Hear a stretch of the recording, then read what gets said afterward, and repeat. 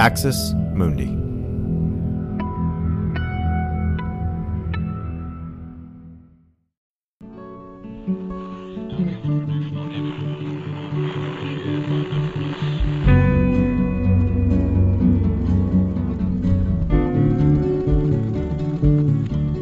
Welcome to Straight White American Jesus. My name is Brad Onishi, Associate Professor of Religious Studies, Skidmore College, and I'm here with my co-host.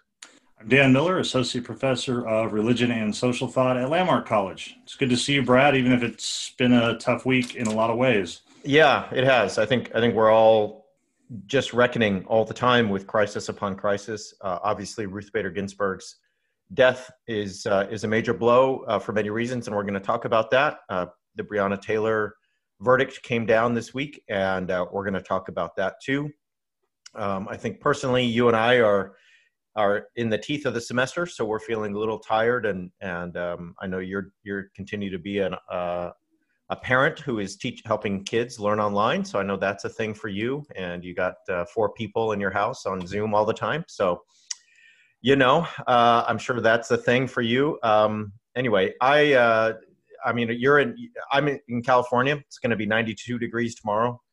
You're in Massachusetts. You feeling the fall there yet? Apple cider donut time?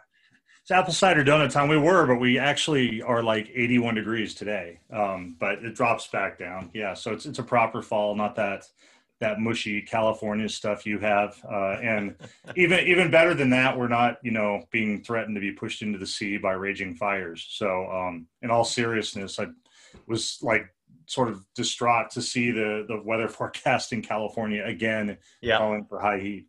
Yeah, this weekend could be bad. So we'll see what happens there. We're going to talk about the Senate. We're going to talk about Mitch McConnell. We're going to talk about the Supreme Court.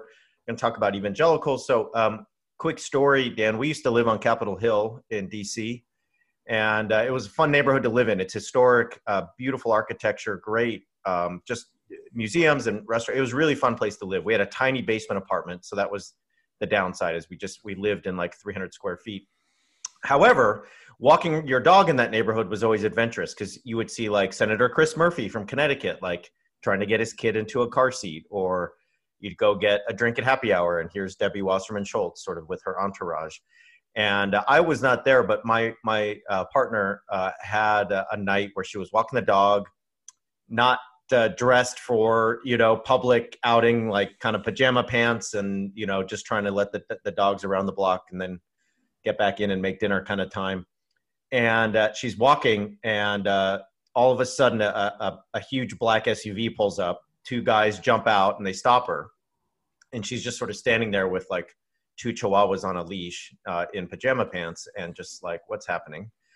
And Mitch McConnell jumps out of the car and runs into a house, and it takes a couple of minutes because he's taking his time and whatever else. And my wife's standing there behind the security detail, holding this bag of dog poop, as you do, and when you're walking your dog, as one does. And I'm not going to go further. I'm not going to extend this metaphor, Dan, and I'm not going to say things that will be put on YouTube and used to defame me, but I will just say it seems like a fitting picture to me that the only time anyone in my family has run into Mitch McConnell personally, they were holding a bag of dog poop. So let's leave it there for now.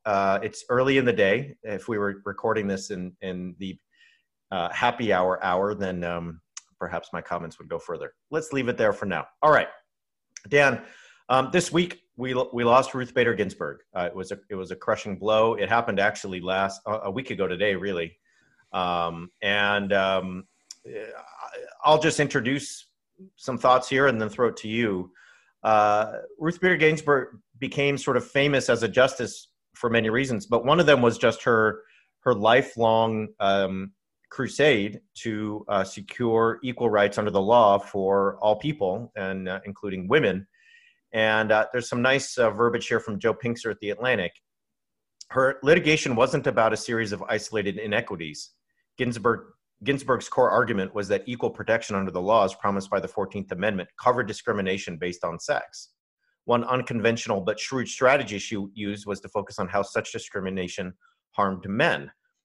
So there's a lot of cases earlier in her career where she actually was defending men and their rights to things like if their wife was in the military, they deserved the spousal allowance for income.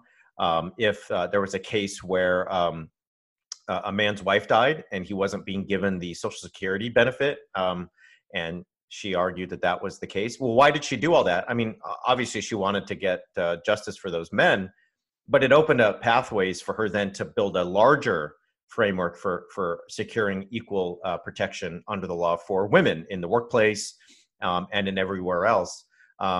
She was the co-founder at the ACLU of the Women's Rights Project.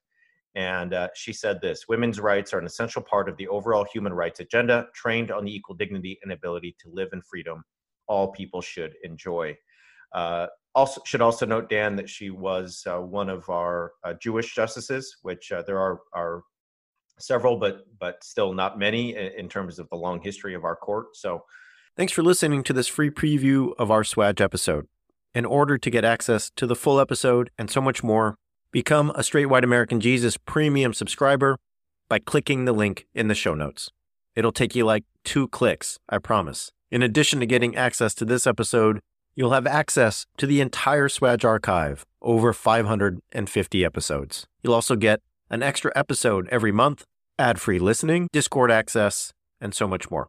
All that for less than $6 a month, and it helps us keep our flag up and continue to safeguard democracy from religious nationalism, extremism, and rising authoritarianism. Check it out. It's not hard, I promise.